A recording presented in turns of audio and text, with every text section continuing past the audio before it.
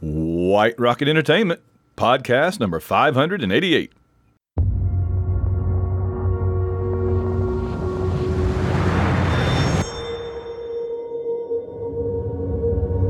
When I was a child at the edge of the galaxy, I heard stories about a man who could forecast the future. But the story remained dark to me until many years later, until it became my story.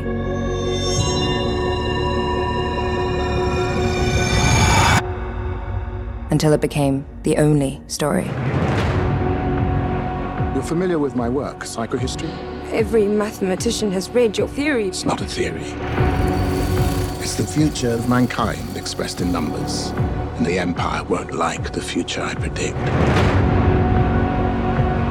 History is littered with charlatans and false messiahs. We should kill them. We can murder the man, but what about the movement, brother? Martyrs tend to have a long half-life. His math was right. The Empire is dying. Wars will be endless. 1,000 worlds reduced to cinders.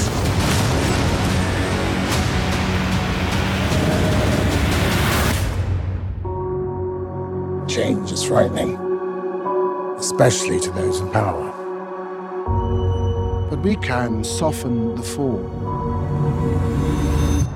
So what's the plan? Many years from now, if humanity is to climb from the ashes, the coming generations will need the knowledge to build upon, a foundation.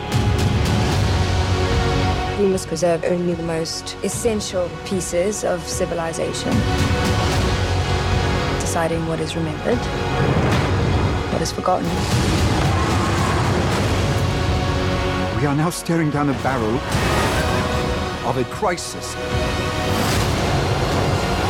This is the plan.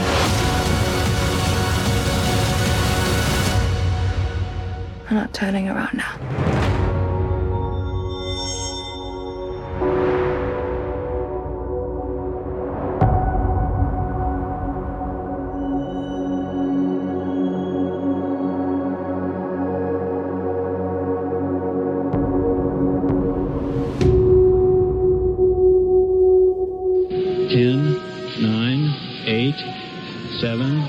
Ignition sequence started. All engines are started.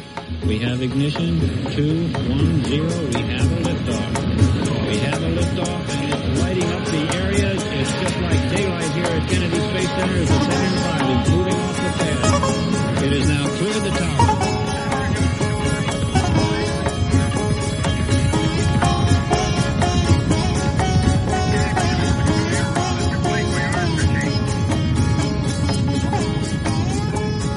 All right, we are here to talk about Foundation. John Ringer is with me. John, how are you tonight?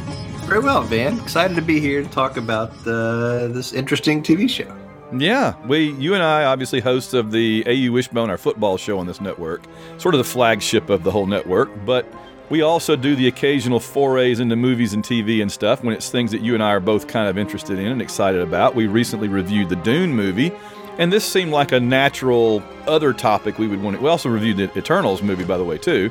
And so this seemed like a natural, another topic that we would want to kind of geek out a little bit about tonight and dig into and kind of evaluate it. We'll do, maybe the first portion of this spoiler-free with the idea that people that haven't seen the show, we can kind of give them a sense of if they want to watch it or not. Because this show, and then in the second half, we'll get into some spoilers for people that have seen the show.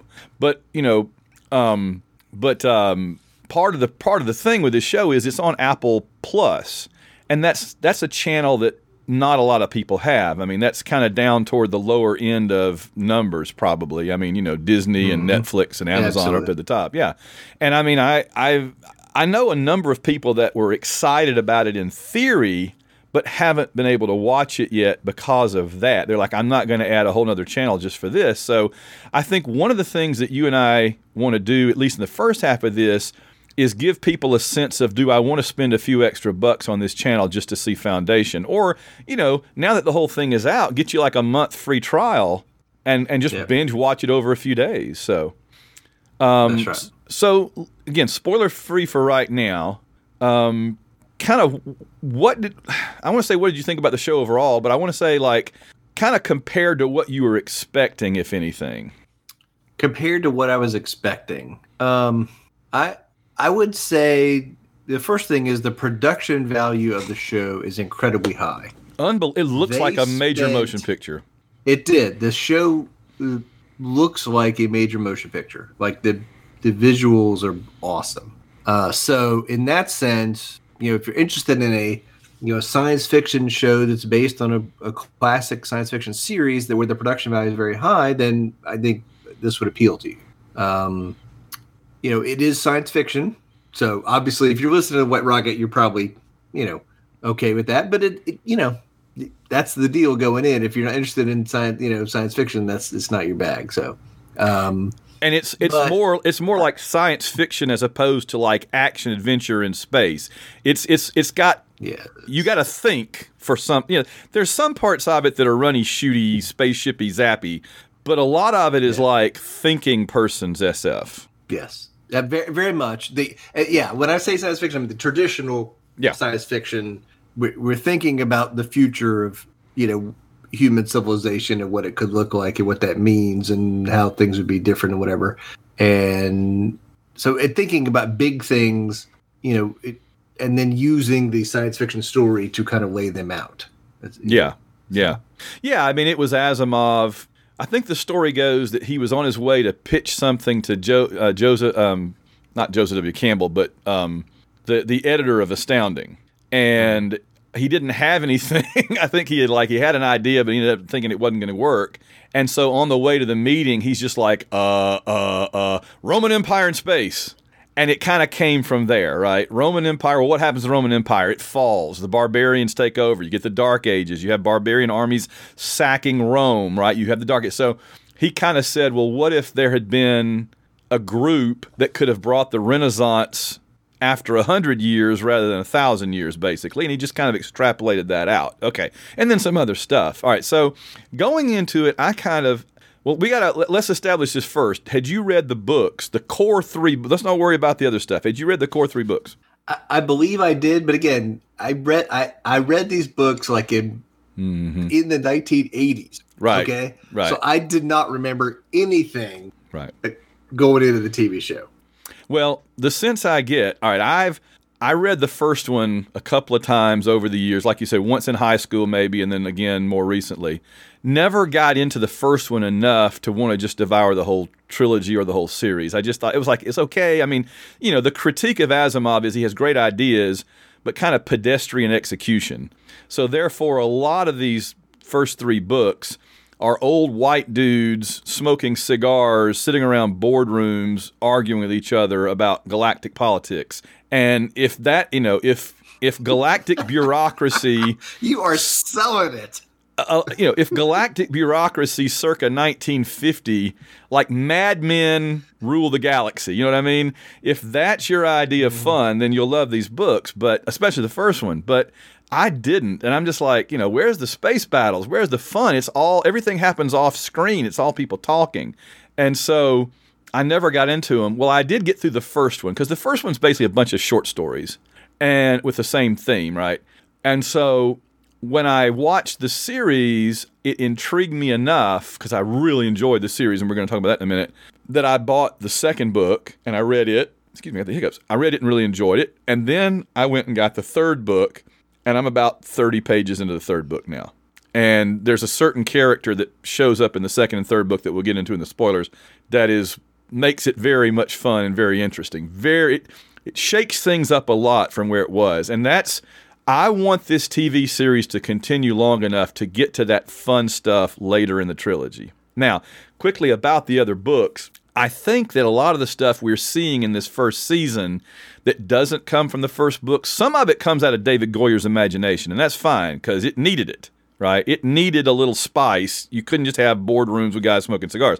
But some of it, I think, comes from the later books, which are like prequels, and they just went ahead and mined the prequels and sprinkled some of that in. So basically, let's kind of up front then give it a go, no go. Should people watch this or not? If you like science fiction, yes. Yeah. Yes, you should definitely watch it. All right, let's say this up front. On a scale of 1 to 10 as something you watch on TV and are compelled to go tune in the next week, where would you put this? I'm just trying to give people a sense of, do I want to get this or not? Do I want to invest? There's so much out there right now, right?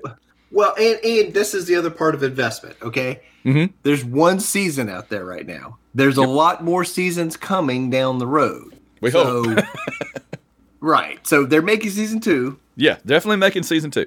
But when I say invest your time, some people don't want to invest their time when they're like, oh, I'll wait till season 2 is coming out and then watch season 1, watch season 2 as it goes, or they're both out. I'll wait. You know what I'm saying? Right. So I think it's that. I think if you enjoy science fiction, you should watch it. But I also get the time value of now versus then kind of thing. And there's so much. There's some shows that drives me crazy. The waiting part. Yeah. Yeah, I mean, just as soon as Foundation ended, we got Wheel of Time, basically. And I've been anxiously awaiting new episodes of Wheel of Time the way I was anxiously awaiting new episodes of Foundation. And honestly, I'm enjoying Wheel of Time about the same level as I enjoy Foundation, which is it's not the greatest thing ever. It's not Mandalorian and Baby Yoda level, but it's not way below. It's not way below there. And here's the thing about Foundation. They released the first 2 episodes up front, but unfortunately, I feel, we'll see what you think, the first 2 episodes are like the slowest, most plodding, because they're trying to build the world and lay everything out. And some things happen, but not a lot. To me, the show really doesn't get going until about the 5th or 6th episode of how many ever they're, like 10. And by the end, it's cranking. Mm-hmm. So if the first 2 kind of feel slow, just understand this show picks up pace every episode, I think. Yeah, 100%. That's a good thing to tell people is don't watch the first episode or 2 and then be like, oh, this is so boring. I can't believe I'm into this. So I think if you're going to do it, stick with it a little bit because it'll be worth it. Yeah, the first episode has a lot of politics in it. Like, here's the emperor or the Trinity emperor, the genetic dynasty. And here's Harry Seldon, and he's kind of plotting something. We don't know exactly what he's up to. And here's Gail, his apprentice, and we don't know exactly what her agenda is. And they kind of go around in circles and do some stuff and argue. And that's more or less it. There's a little action stuff. That's about it.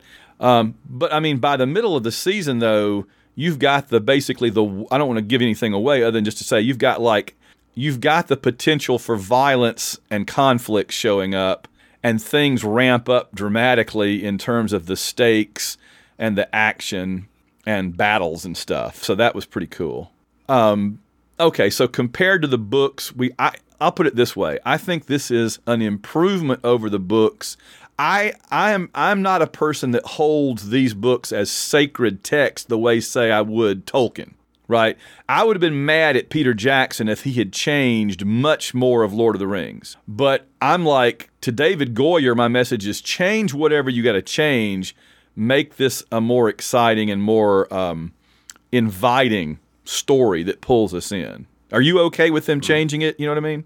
Yeah. Yes. Again, I think there's some source, as you said, there's some source material that's so good, you just use it, deploy it, and there's some source material that there's pieces of it that are great, but you got to add some spice and you got to change things around a little bit to make it maximum effectiveness in 2021. And I get that in this case. I honestly feel like if Asimov were still alive, he would be like, oh yeah, add whatever, spice it up however you want. Cause he was a smart guy. He would understand, that it needs more stuff going on than just, look at this clever solution we came up with to the latest crisis. Oh, look at that. We came up with a clever idea, usually involving nuclear power, right? He's really hung up on everything as they're like, I swear, there's like, in the 60s. There's like chapters in the Foundation books where they're like, our toothbrushes are better because we have nuclear powered toothbrushes, and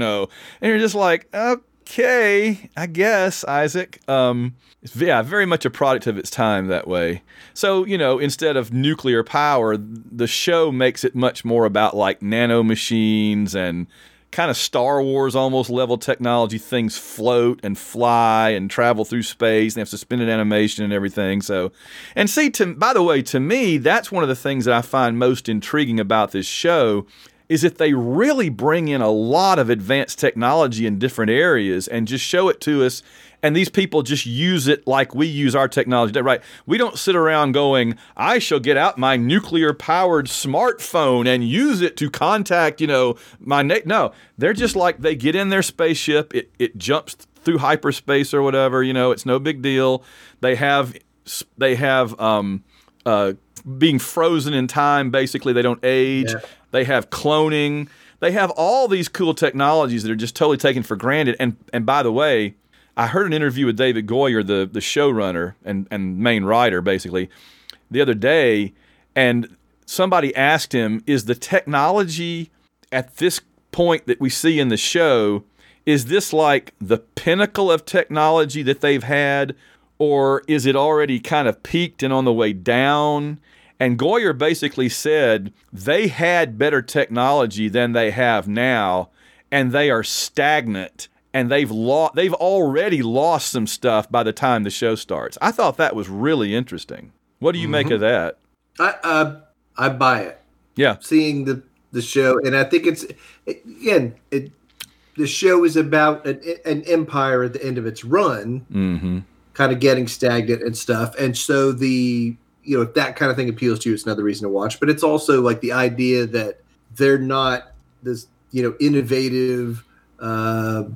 Cutting edge kind of group anymore, that they're kind of more into, let's make flower gardens and don't maybe change anything because we like it just the way it is kind of thing. So stagnation is a big theme of this show. The Empire seems all powerful and omniscient and all, and everything.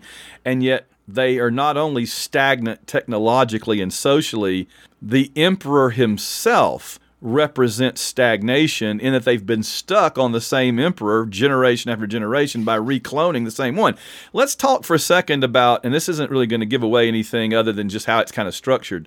Let's talk for a second about what they call the genetic dynasty. How quickly did you figure out what that? Because you're kind of introduced to Brother Dawn, Brother Day, and Brother Dusk, and you don't at first know exactly who they're supposed to be. This would be Lee Pace and the old guy and the young kid. And it took me a minute to figure out where they were going, and then I'm like, "Oh, interesting." How did you react to that? The same. Like, I wasn't sure what they were doing with the three of them at first, but then you got it, and it's a cool idea. Mm-hmm. That there was an original emperor, and they're his clones, and they, learn the same things every time. It is stagnation. That's stagnation. Yes. They're not gaining new experience. They never do anything else. They never go anywhere else. They're learning and doing the same things all the time. They even make clear later on that they don't even leave the planet, Trantor, the capital. Yeah, 100%. That's right. Yeah, they're just stuck there. So it's like a big shock or a scandal when one of them wants to go somewhere. And I like, too, that they're different ages. Like, they always have three versions of the Emperor. So the one that's just been born or hatched or whatever is Brother Dawn. The one that is a mature adult, probably in his 30s or whatever, is Brother Day. And he seems to be kind of the one in nominal control, right? He is the one who has the most authority. Yeah. He's the one who the other two defer to. And then once he's older and they kind of step up the next generations, he becomes Brother Dusk. And the sense I get is Brother Dusk acts as kind of like a wise advisor to his younger self. Brother Day is the decision maker, and Brother Dawn is like the apprentice, learning. He has the genetics and everything, but he has to learn how to be Brother Day, right? Brother Dawn's job is to learn how to be Brother Day. Brother Dusk's job is to help Brother Day make good decisions based on his own experiences. And I really like that for a couple of reasons. One, I like it gives you a consistent bad guy, basically. I guess he's kind of a bad guy, though in some ways he's kind of a victim of his own system. I like that nobody, there's a lot of gray. There's not a lot of bad, or, everybody's just kind of shades. Even Harry Seldon's kind of gray. That's the Jared Harris character. But anyway, So it gives you a consistent villain, more or less, all the way through, because no matter which brother dawn, day, or dusk you have, it's the same actor, right? But also... They change. That's interesting. They change over time. Yes, it's the same actor. The first time they did that blew my mind, because I had just kind of come to grips with, okay, Lee Pace is this one, and there's this guy, and there's this guy, and and then it skips ahead like 30 years or something, and there's two Brother Dusks and a Brother Day, and there's no Brother Dawn. There's no young one. There's the middle one and two old ones. And I'm kind of like, wait, what's going on? And then they basically remove the oldest of the two older ones from the picture. And so you have to realize, oh, Brother Day is the guy we were seeing as the kid before. He's grown. Brother Dusk was Brother Day. And you're learning their personalities, so now Brother Dusk has the personality that Lee Pace had earlier. I don't mean to sound confusing to our listeners, but it really is it's one of the more clever parts of the entire show. It's not my favorite part of the show. And by the way, this really is a show that's compartmentalized into several sort of separate storylines. And what did you think? Did it bug you that it kind of jumps back and forth among different completely separate storylines? And, well, they kind of merge in some places. Or did you think that was all right? No, I mean, again, because you see the impact of one storyline on another at different times. So I was fine with it. Yeah. Well, the other storyline, again, not to do spoilery, but just to give a sense of it, the other major sort of storyline is, and if this is obviously, if you know anything about the books, is that Harry Seldon is sent to Terminus with some of his people that are going to start the Foundation, and we have a couple of female characters that kind of move to the front, both presumably African American, maybe they're British, I don't know, but black women basically. Both of them really interesting, that are operating in different places and times, and both of them I think are wonderful actors and are very interesting in bringing kind of a more youthful energy to their storylines that could otherwise just be Jared Harris sitting around on a computer all the time. And so I really enjoy that other side, right? I mean, the Genetic Dynasty storyline is interesting, but it's almost like its own show. And then when they go off to Terminus and we see Salvor Hardin, and we also have the scenes with Gale, I really enjoy those too. I mean, how do you feel in terms of those, how they fit in? Yeah, absolutely. But also because there's sometimes a lot more action on that storyline too. Yes. And the other one is a lot of the old guy, the Emperor talking to people thing. So talking to himself, basically arguing with himself. Yeah. Three of himself sitting in a back room smoking cigars. There it is. Yes. Yeah. It fits right in with Asimov now. Okay. Yeah, absolutely. So I want to echo something you said a minute ago, though, quick, by the way, which is that, the visuals, the effects, this thing ought to win an Emmy. I don't know what show it would go up against. Hopefully the Book of Boba Fett will look really, really good. We're certainly hoping so, and I'm sure we'll talk about that one soon. But this show just looks so good, and I think they've been able to get a lot out of it for the money. I know that David Goyer has said that in the few places in season 1 that it was kind of confusing what was going on, he says, yeah, I know it was confusing. We ran out of money and we couldn't film anymore. So we just kind of had to hope it made sense the way it was. And I'm like, okay, so they really are putting every cent that they have from Apple up there on the screen. It's all up there, and you can tell. Yeah, no, it is very, very high quality in terms of what they did. So yeah. If you're concerned about a science fiction show that looks like it's filmed on a shoestring, that is not the problem. It is not Doctor Who or Babylon 5, in other words. I love Doctor Who and Babylon 5. I do a whole podcast on Babylon 5, but Babylon 5 was filmed in a hot tub warehouse, and there are times that you can tell. I mean, Andy and I talk about this almost every week, that we love it for that, right? That we have affection for it for that. But there's times Andy and I are like, man, I wish they could have just thrown a couple more bucks up there and made it not look like spray painted plywood. Foundation does not look like spray painted plywood. Imagine if Babylon 5 looked like Foundation, people would just be on the floor. So it's the opposite end of the spectrum from that. Yeah, man. Yes.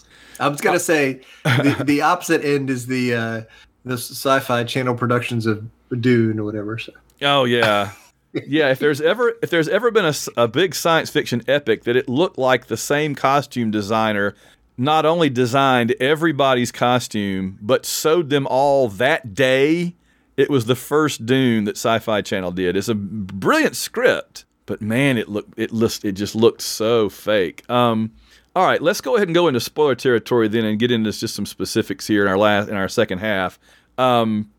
So if you haven't watched it yet, I think John and I have made it very clear that we really like the show and we recommend it. And again, if you don't want to spend the money to permanently subscribe to Apple Plus, get a free trial or something and just watch the first several episodes. And again, get past episode 2.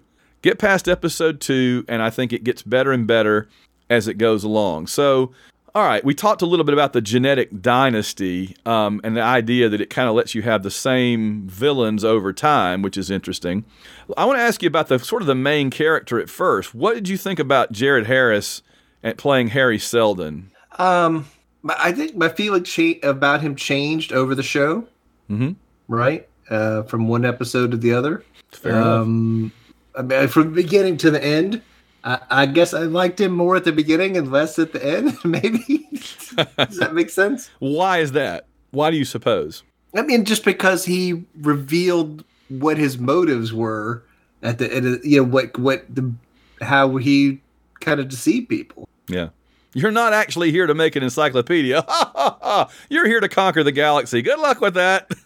I mean, that's that's, and I'm sorry, but these people really, really, really, really, really believed in you, and they put them and their families' lives on the line, and a bunch of people died, and then he's like, yeah, I wasn't really telling you the truth about what you were doing out here. And I would be like, I kiss my rear end. And what are you doing? No kidding. And I mean, and part of it too is that the people he's got there have made it so obvious that they're pretty hapless.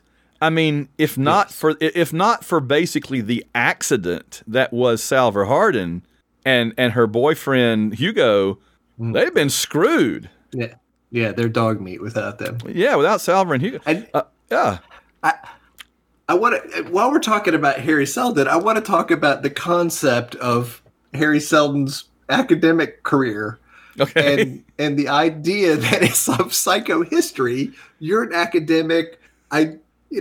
We spent a lot of time in graduate school. We've read a lot of papers. The idea that he can use math to predict societal behavior this way, I thought was entertaining, but also, okay, you're into science fiction now. Yeah. Well, that was one of the high concepts back in the 50s when Asimov wrote this, was the idea that... Sure. Because, I mean, Asimov is writing this at the same time, roughly, that... what's his name is coming up with Scientology, that you can control people's psychology and emotions with the freaking Dianetics and everything. L. Ron Hubbard, So, yeah. They're thinking about like Rand Corporation and stuff is out, and they're thinking like we can really operationalize the math and use it to predict things. But so that part I think is just entertaining to think about. But well, now the other thing that's interesting about it is they make it clear over and over he's not predicting people's behavior. It has to be really big numbers of people, and there's a flaw in it too, right? He's predicting people, the actions and movements of people on a scale larger than we could even study right now on Earth, because we only have 7 billion people or whatever. You need a galaxy full of people for it to work. So I'm willing to that's kind of wink and nod and wave your hand. That's cool. But also they make it clear it cannot predict individual behavior.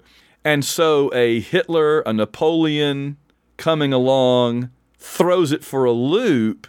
And that's where the story gets so interesting, because in the second half of the second book, we get a character that is the Napoleon, the Professor X, the Emperor of Warhammer 40K, basically, or 30K, really, the Mule.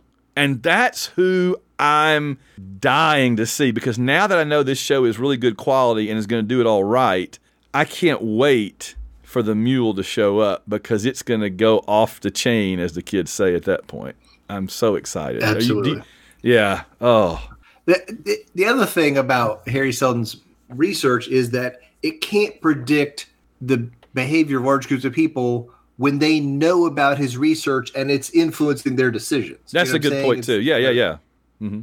Yeah. So there are that kind of messes him up. There are limitations and caveats to it for sure. Yeah. But I like the fact that it can't account for individuals, and an individual shows up and screws it all up. But this is what's great though, is that Harry accounts for not being able to account for the individual, and he accounts for someone with mental rather than physical powers showing up, and that's the second foundation. He's still working behind the scenes, right? Because when the Foundation learns they're not an encyclopedia company, they're a future galactic empire, they still don't know about the second foundation because it has to remain secret. And speaking of Babylon 5 did a very interesting episode at the end of season 4 that we're still a long way from Andy and me talking about, but it's one I've watched a million times, called The Deconstruction of Falling Stars. And just for our purposes really quickly, what it argues is there's a scene, obviously the entire Babylon 5 show is about a handful of people making a difference on the galactic scale.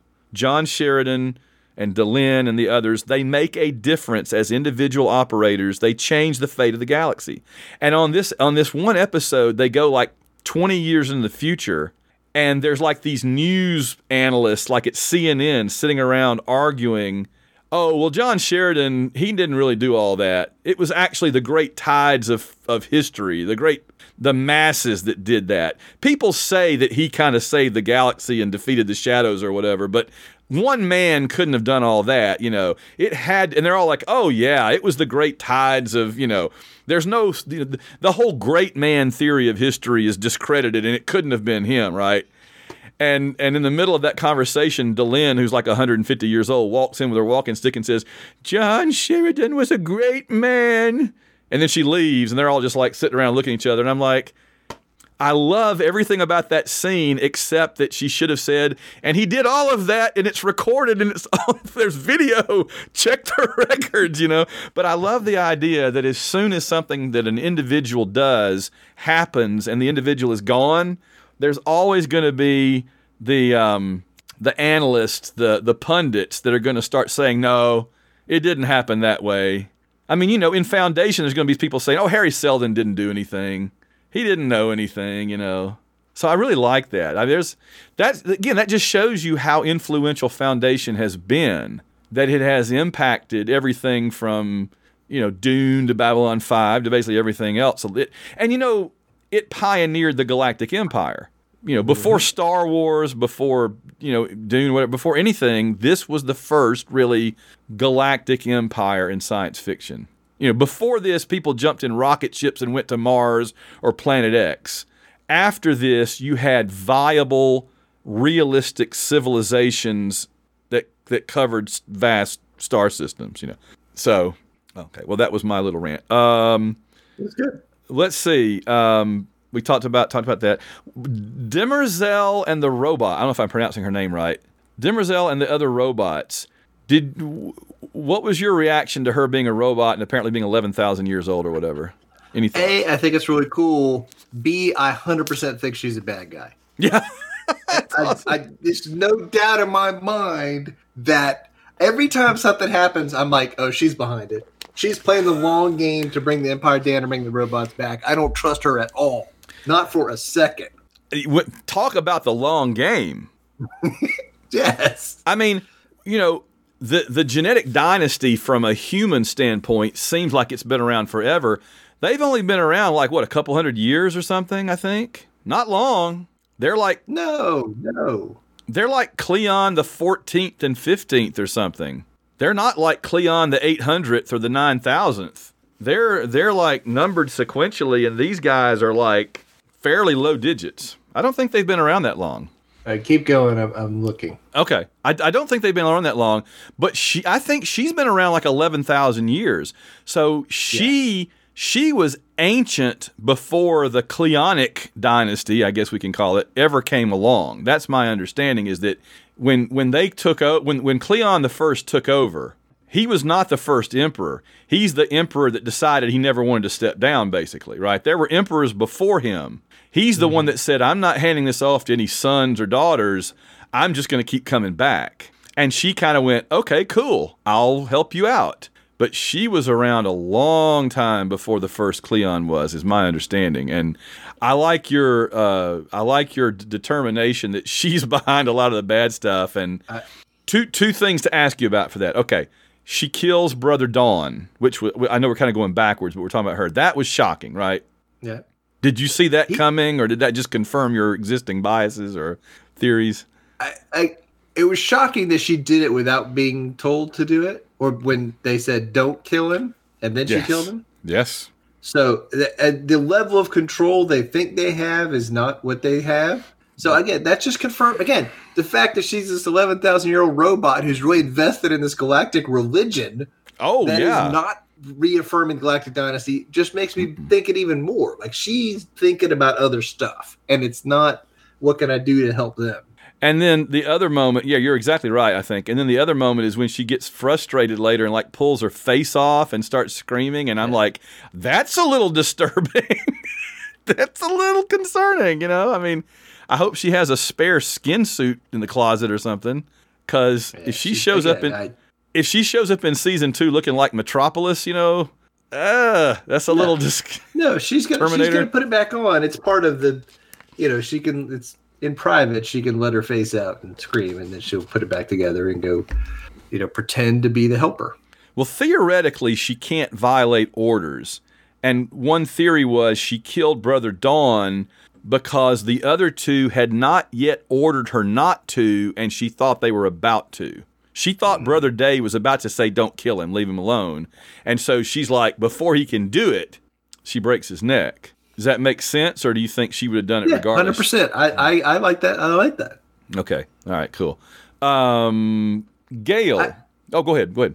I just want to go back to the Emperors for a minute and talk about the comparison between the genetic clone dynasty and the God Emperor of Dune. Ooh, yeah. In book 4. I really thought about this a lot when the show was going on. Because it's the same kind of thing, right? It really hard to kill, builds a galactic empire. The goal is different, right? Like they're creating stagnation, but in Dune, he's trying to build up pressure to release it to undo the stagnation, to make us, because really they were kind of stagnant when he took power or whatever. And on the other side, they're just trying to keep, you know, they're trying to put the universe into a, you know, like a snow globe and keep it the way they want it. That's right. But the same thing, like people are trying to kill them and undermine them, and they always know about it, and they wipe out the insurgents and laugh at them, and you know, so that kind of stuff I thought was just an interesting comparison for me. Yeah, no, that really is, and I do like the idea they both represent one person who thinks not only should I be in charge, I should be irreplaceable, right? In the genetic dynasty, I'll just keep replacing myself with clones, and with Leto, I'm just going to make myself where I don't die for a really long time. And so, in both cases, it really is a big ego, hubris. But like you said, for kind of opposite directions, that's interesting. All right, I want to talk for a second about Gale and Salvor.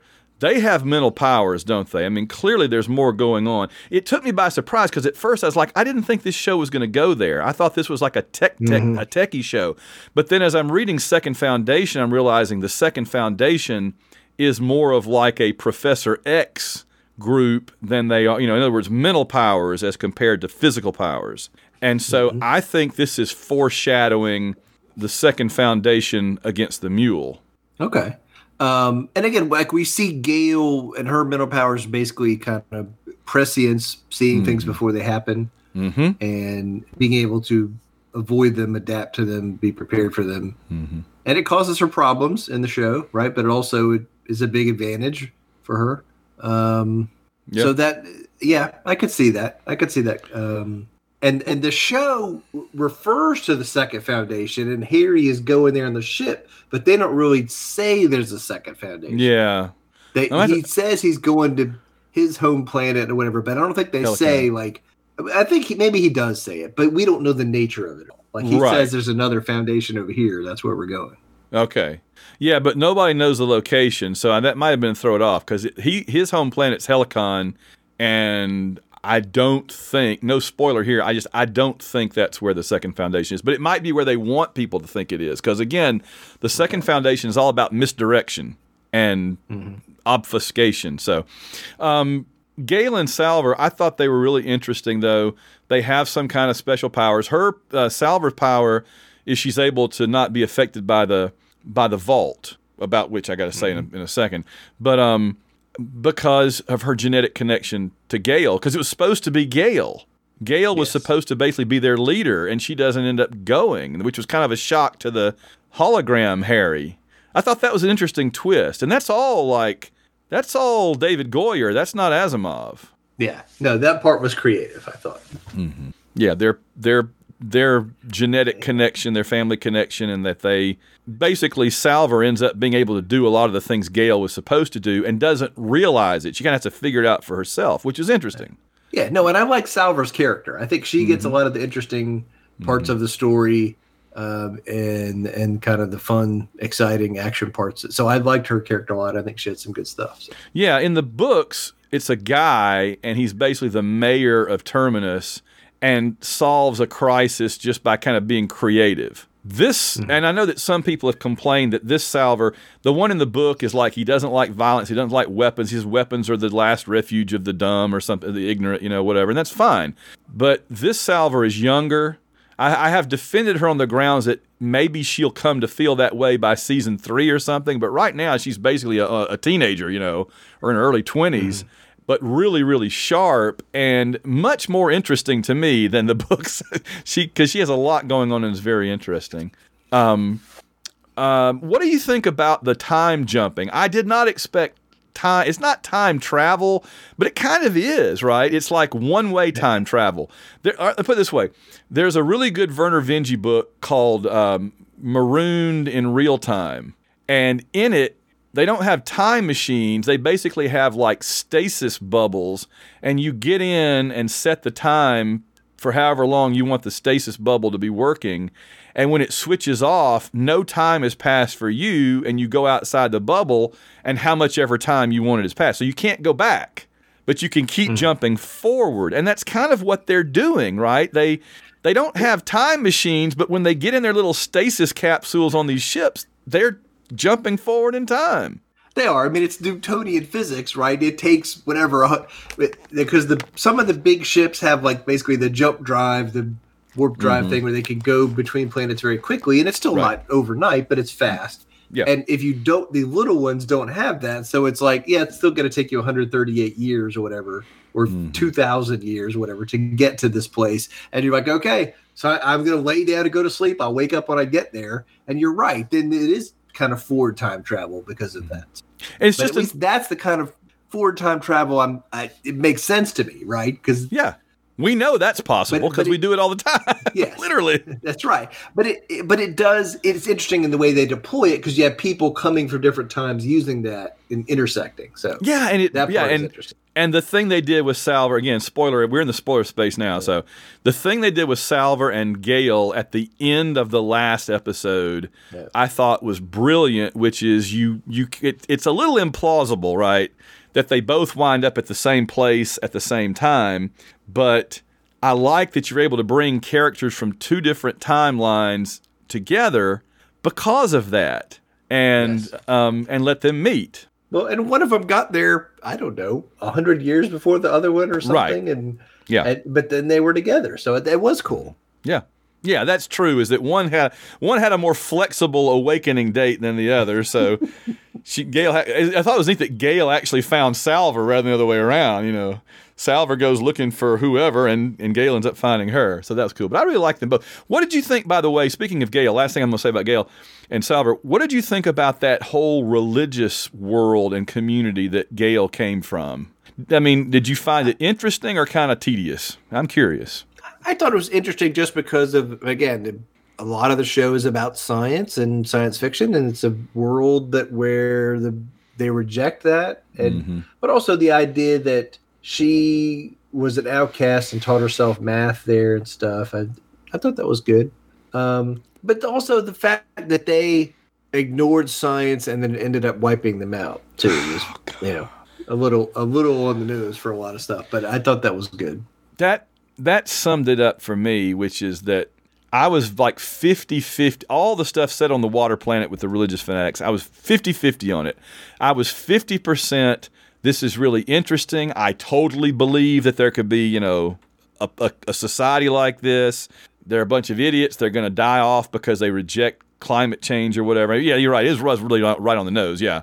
But I was 50%, oh, man, not those people again. I really don't want anything else to do. Not more of that. Not more. A little goes a long way. Put it that way. Yeah. Ugh. Okay, let's see what we want to talk about. The barbarian tribes, I love the name, the Anacreons, right? Like anachronisms. And the other people whose names I don't even remember and don't care. They were interesting. I guess they're supposed to represent like the Germanic barbarians coming across the Rhine, right? And they're also, yes, and the analogy works because it's also like we had the terrorist activity, and then the emperor nuked them. Yeah, both planets. Oh, yeah. And so, and again, one of them was like, no, don't do it, and don't do it, and the other one was like, do it, and.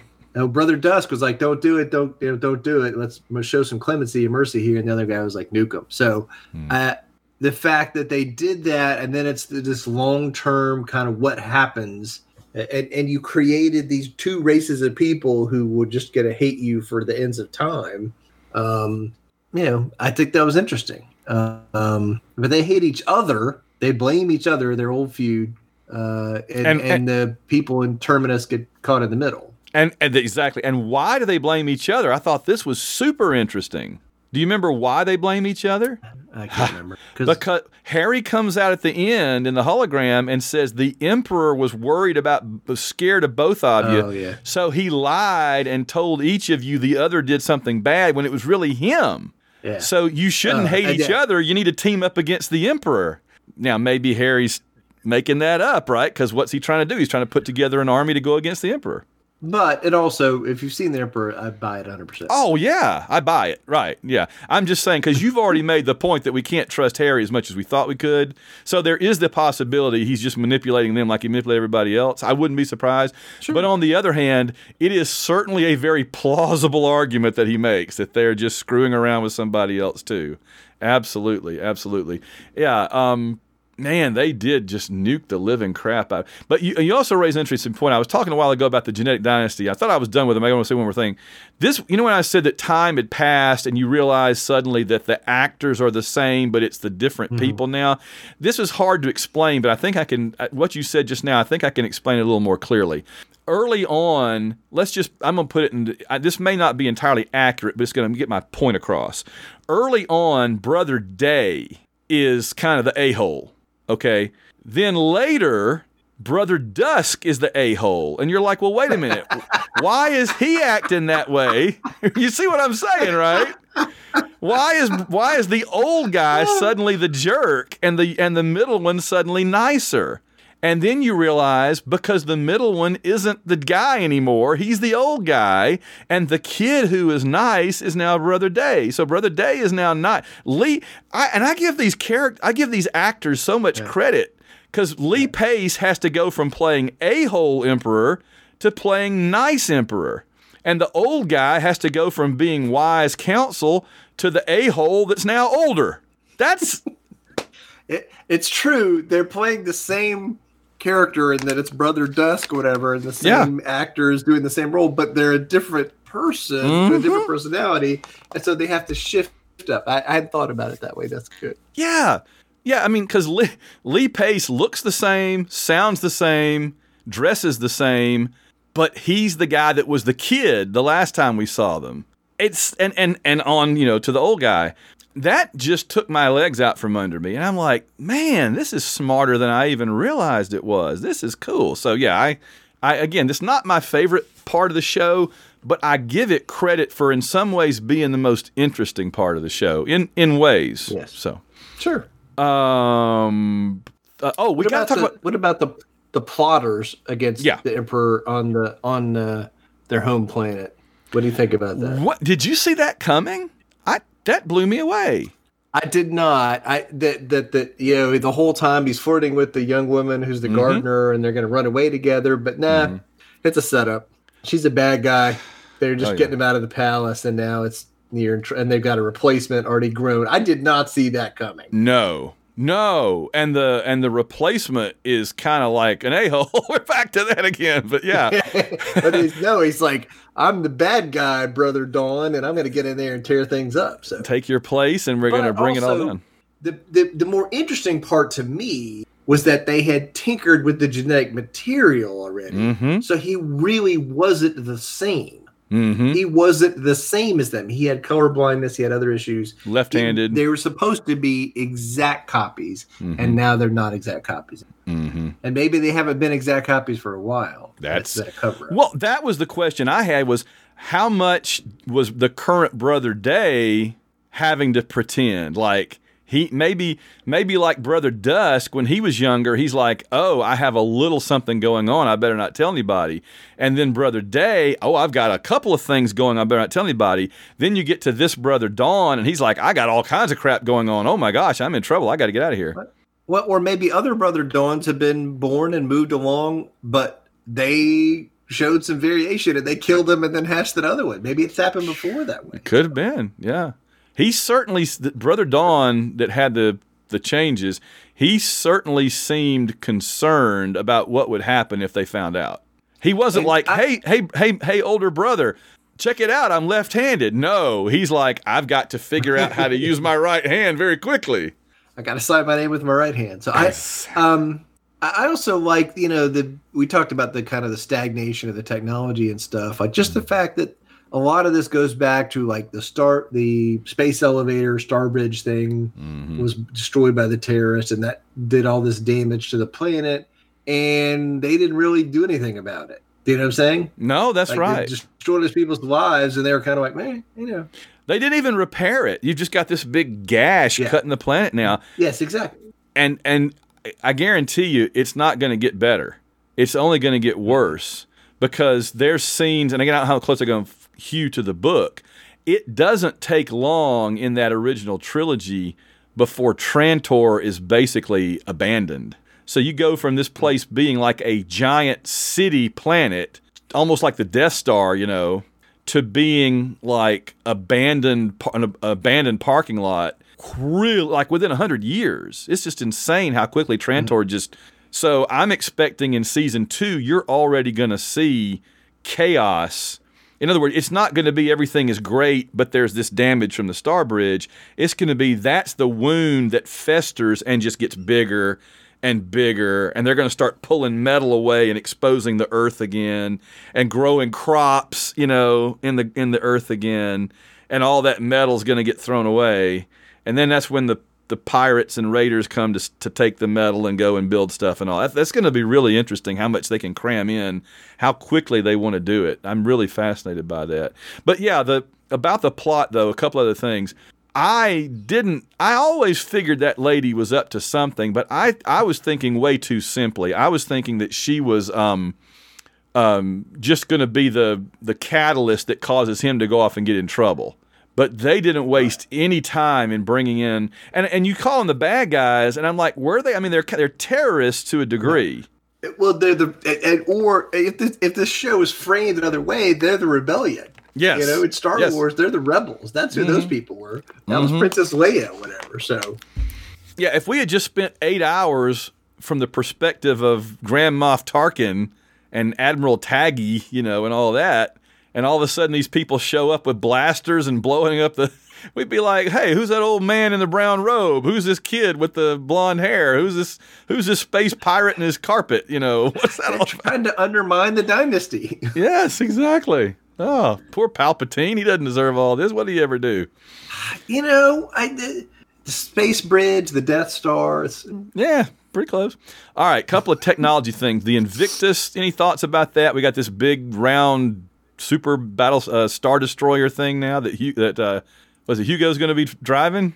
Yeah, but also like the idea that at the beginning it was kind of just messed up and leaping around, and that's what their whole plan was about. The idea was to find this really great ship cool before it teleported away again, and so that was a cool plot idea, I think. Yeah. And the idea that like now the rebels have a ship that gives them an advantage is a cool thing.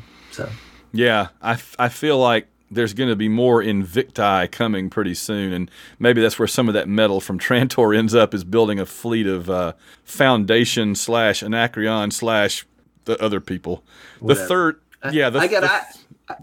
the Bible I can never remember their names. I think of like one of them we used wood, and one of them used like metal or leather or whatever. You know what I'm saying? Yes. And that's how I thought of the two tribes. It's like the wood tribe and the leather tribe or whatever. I 100% agree. The only reason I can remember Anacreons is it sounds like anachronism, and that's kind of what they're supposed to be. Yeah, it's supposed to.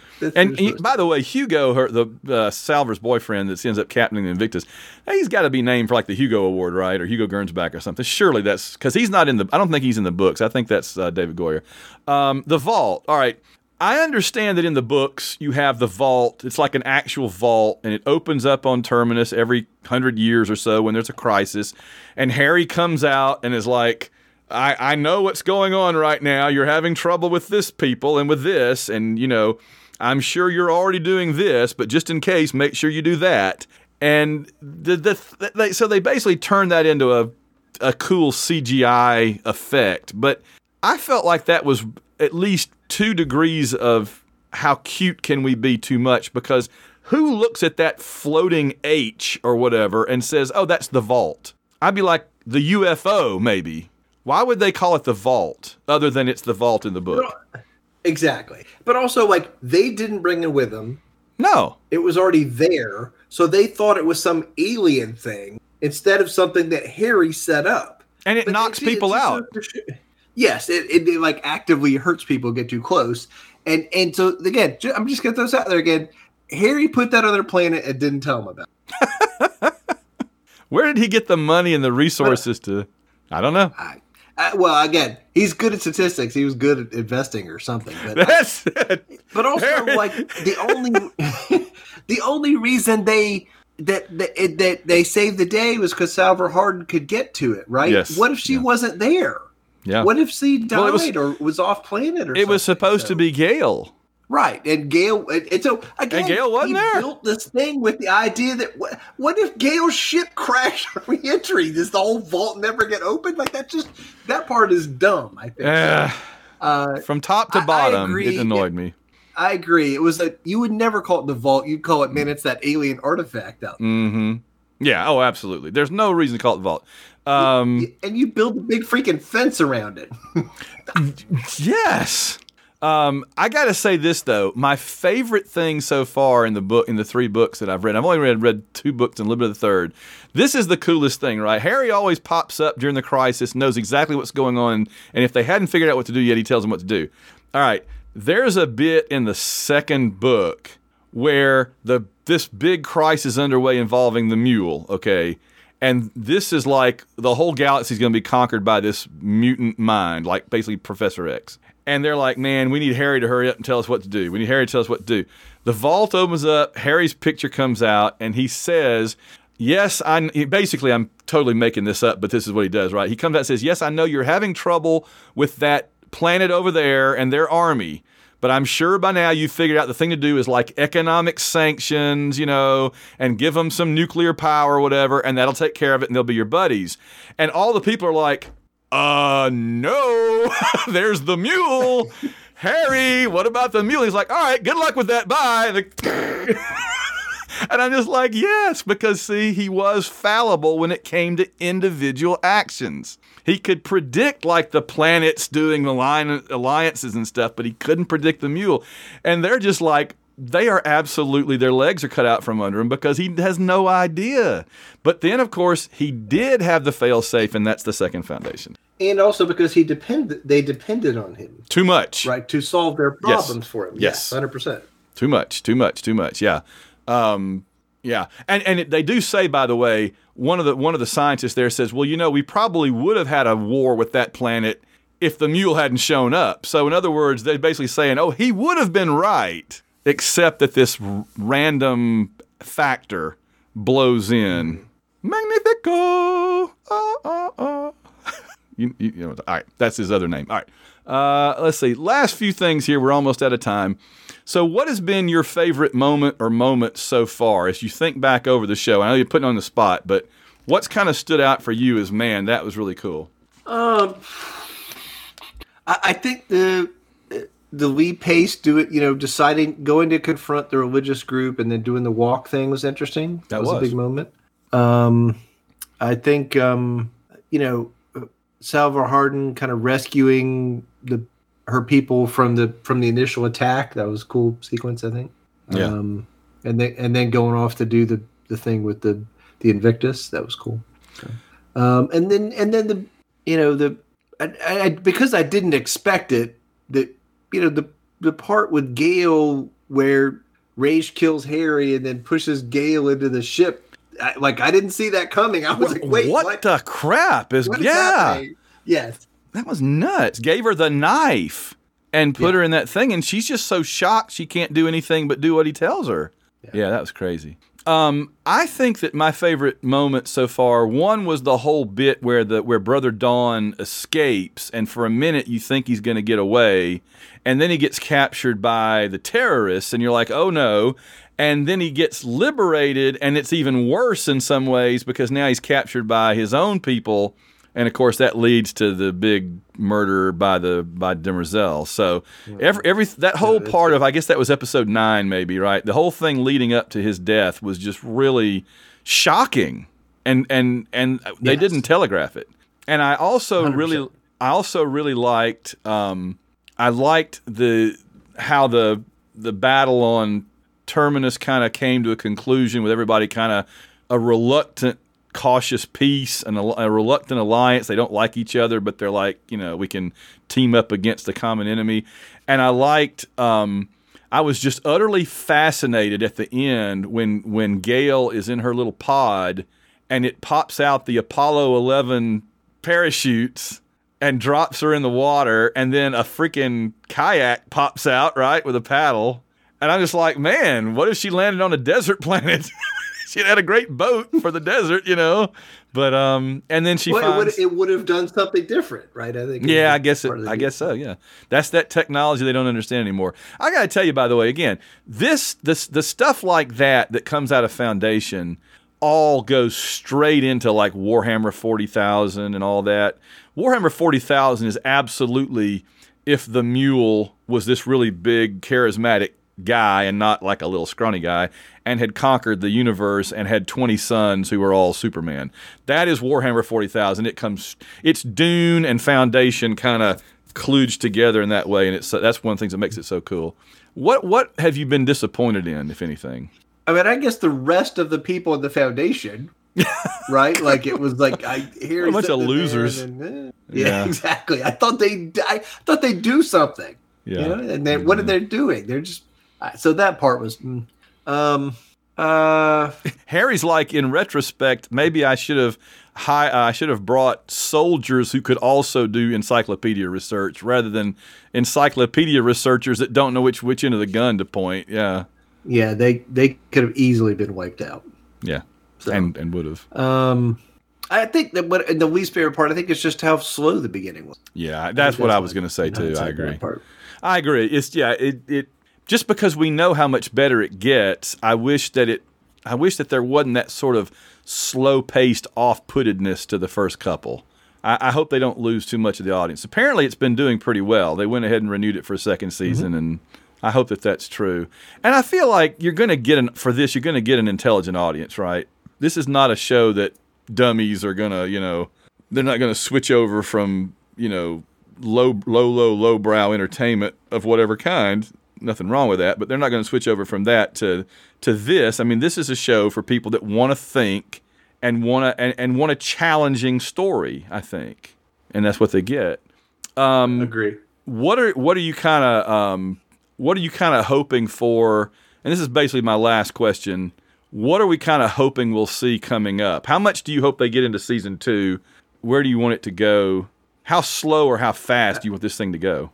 I guess I read that their original plan had 8 seasons of 10 episodes each. Okay. That's a lot. That's a lot. So, but I'm also concerned if they delay the good stuff too much, they don't get there. You know what I'm saying? Yep. You can't slow boil it to the level that there's no good stuff in season 2. No. You got to have something else good in season 2. I'm just putting that out there. Something different, a big twist, a big leap forward, whatever. Yes. I also like that it's a part of it is the idea that this show is going to take place over a very long period of time. So there's going to be different characters that come and go. Yeah. Interesting, huh? So I like that idea too, that maybe there will be a different wave of actors kind of coming in the middle parts, and there'll be maybe one or two of the original people will still be around, but not everybody. Well, if the whole show's timeline is jumped to where Gale and Salvor are, we're pretty much going to have different people when we start back up, unless we go back in time to our main timeline. Original different people other than, again, the genetic dynasty, because they don't change, and the robot. So those people could still be the same for the short term. To one degree or another, although they might have 3 arms and 4 eyes and stuff by that point with the genetic drift. Yeah, that's fair. I think you're absolutely right. Go ahead. I'm sorry. No, that's what I was going to say. Like I think I don't know what else I expect, but I want to see the Empire fall. Right, that's what the show's about. Mm-hmm. So I want to see, what happens, and we've seen. There's like these rebels, but they're like street people rebels, right? Yeah. We haven't seen anybody up here at the top of the power structure taking a swing at the Emperors either, and I think we're going to see some of that. So. I think you're exactly right that they do need to bring in good stuff earlier. The books are very much episodic, like, and then this happens in its entirety and it's done. And then this happens in its entirety and it's done. They need to restructure the show, and I think they will, to where like you could introduce General Bel Rios. I think his name is Bel Rios. He's modeled after Belisarius from Emperor Justinian. In other words, he's like the last great general of the empire before it collapses, and he makes one last effort to reconquer everything, kind of like Justinian did with Belisarius before the end, because the Byzantines did come really close to bringing the West back into the empire, and then within a generation it was gone again. They just couldn't go up against the entire barbarian world, and so they have Bel Rios as that character, and I think we're definitely going to see him in season 2, even though we probably shouldn't yet. I would not be surprised if somewhere late in season 2 we get a little glimpse of the mule. He doesn't become like a main character yet, but I would not be surprised if somebody shows up with a court jester and we're like, oh, who's that guy? Nobody important. Don't pay any attention to him. Because, yeah, you're right. You got to start building for that stuff. You can't just do it episodically the books treat what we see in the show as like episodes, and you can't make each season an episode. That's too long to wait, and you're gonna lose your audience. You've got to make it one big story with everything together. Yeah, exactly. Connected, right? So that's what I really want to see. Okay, I'm sure there's lots of other stuff that we could talk about or think about, but I can't think of. So, do you have any final thoughts? Kind of put a bow on Foundation to this point.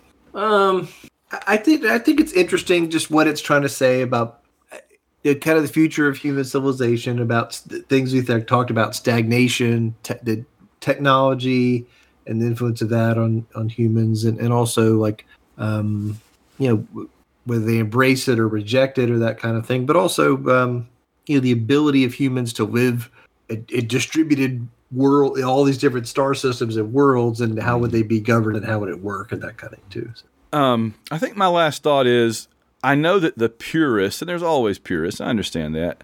I understand their complaints that it does go a little bit afield from what they were hoping for. But I feel very strongly that if this show was a direct adaptation of those books, nobody but they would be the only people watching it. And I guarantee you, inside their heart of hearts, they'd be bored because it doesn't translate well. And I don't think from book into... And so I think that David Goyer, I give him tons of credit. He's found a way to take the basic ideas, the basic themes, and make them visually interesting and attractive and fun. And after the first couple of episodes, kind of fun. And not everything can be easily adapted. I'm a purist about a lot of stuff, but it's so I get it. If you want to say it's more like inspired by Foundation and not the Foundation book story, it's fine. They don't, and I get that if you're a purist and you don't like it, but it's also like, this is as close as you're ever going to get if you like that stuff. And it's good science fiction, so I like it. Yeah, you were never, ever, ever going to get a studio that was going to do this thing. In fact, like I said, the first book is done as a series of short stories. And one of the things I've heard David Goyer say is the first thing that Apple said to him was, you cannot do this as an anthology show. Because he said, if we do it like the books, then basically it'll be like Black Mirror, episode, not a continuing story, but sort of vignettes. And they're like, you can't do it that way. You need to make this into one narrative. And that's what he's done. And I think he's done about as good of a job as it could be done. Yeah. Exactly. And I think, again, Apple ponied up the money. Yes. To do it the right way. So you could have had the sci-fi version of Dune with the pure story, or you could have this. So you pick what you want and be happy. We need to be grateful that Sci-Fi Channel never did this. Because you'd have Sharknado-level Foundation, man. Oh, my gosh. That would be interesting. It would be. That's one word for it. That's a few other words, too, I think. All right. Well, this is cool. All right, so we have delivered our verdict on Season 1 of Foundation on Apple Plus, and that it is good, and that we recommend it, and we really like it. It's not my favorite thing ever, but, I mean, it's up there. I really think it's worthy. It's entertaining. Again, it's not The Mandalorian and Boba Fett, but few things are for me. But it's up there. So I'm really looking forward to Season 2, and I guess we will reconvene in the future, no pun intended, when it's time to talk about Season 2. All right, thanks a bunch, John.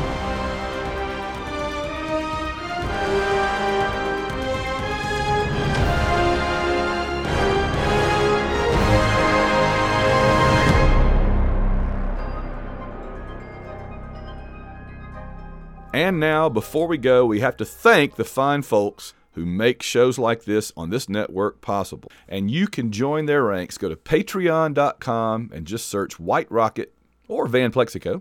Either one will get you there, and sign up for as little as $1 a month, and you can be part of the family that keeps our programs going, keeps the lights on in the studio, and pays the bills.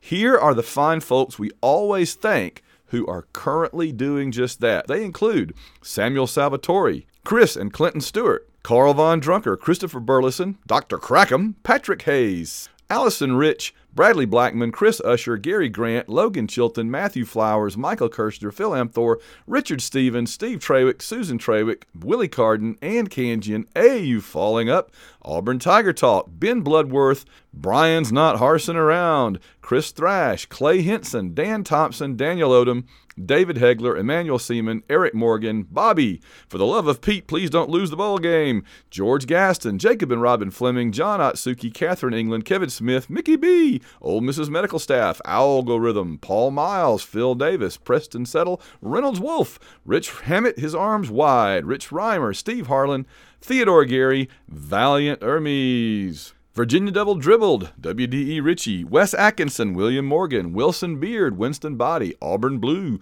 Blake Heron, Boris the Tiger, Brandon Smith, Buddy is a much better elf than Saban, Carter Glaus, Cato the Barner, Chris the Hilton, Colby Butler, Corey Smyer, Darius Benton, David Simpson, Diabama, Earl Ricks, Eric Mahan, Heather, and Yancey Steingraber, helping Van upgrade his insulation.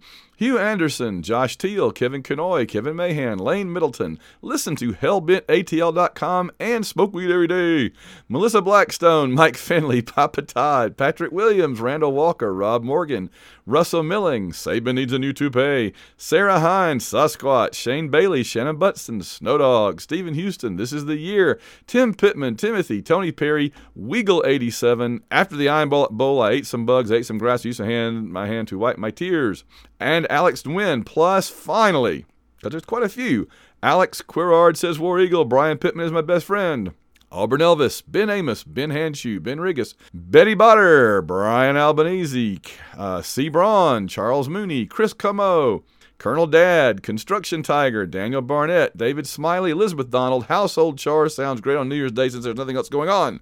Ice Cream Clone, I'll buy this for $1. James Taylor, Jason the Weasel Skull Albrick, Jeremiah Schumann, John Stubbs, John Zavachin, John Soundboard, Joey Miller, Joseph Iliff, JT Jarhead, Justin Bean, Kenneth Brett Rains, Michael Halbrook, Michael O'Connor, MVP, Captivated Kathy Bright, Paul Bankson, Robert Drain, Royce Alvarez, Russell Souther, Ruth and Darren Sutherland, Sarah Browns, Spanky Big Boutte, John and Vanner Monkey Boys, Stephen Thompson, the Aubie Strangling Big Al Ornament, I like it, Trevor Johnson, Brant Rumble, Chris, plus our one-time and anonymous donors. Again, we thank you all, and we will add your name or whatever statement you want to put there, as long as it'll fit in the box on Patreon. I'll thank you every episode of our shows.